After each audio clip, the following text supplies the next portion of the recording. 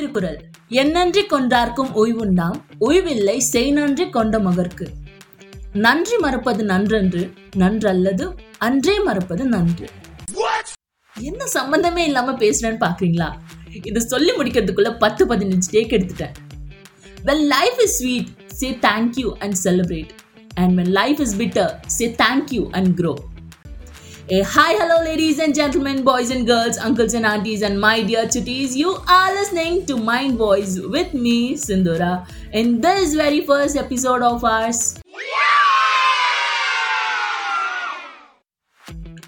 We make a living by what we get, but we make a life by what we give.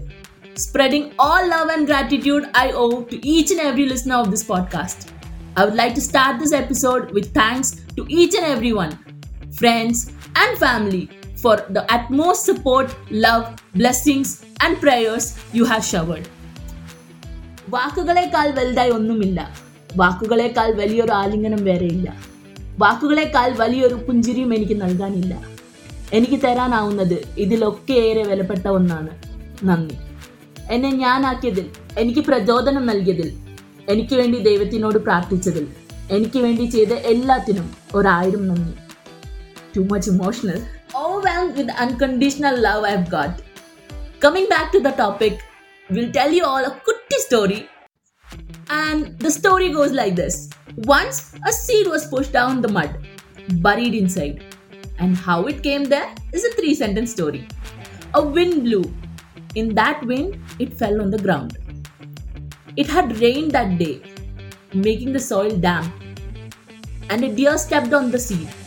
Like this, the seed reached its current place. But for the seed, in its point of view, it is so cold and mushy in there. It said, "Why God? Why? Why did I end up over here when my friends fell on the log, on the ground, and the grasses? I should have landed up somewhere there. This place is so cold and mushy." But the poor little thing didn't realize those that fell on the ground were collected by chipmunks for the winter, and those that fell on the log was collected and eaten by the birds, and those that fell on the grasses were eaten by the mouse. So privileged that this seed was that it was actually in the safe hands. After all the odds, he sprouted. It grew its roots deep and thick, and it grew its shoots high to the sky. After every harsh winters, the spring, the nasty storms, he stood strong, tall and big, fighting everything that came its way. Now he is a proud, big, strong oak tree. Yes, like in the story, we get to face a lot of troubles. We think, why God, why did you push me into this situation?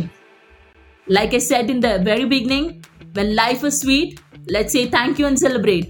And when life is bitter, let's say thank you and grow. And let everyone grow.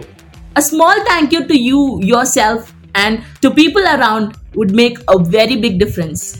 And with this, we end our first episode successfully. And sorry for the delayed post. Next week onwards, every Saturday, I would come with yet another story. Nallada pesom, nallave pesom. Until next time, this is Sindhura signing off. Take care. Bye.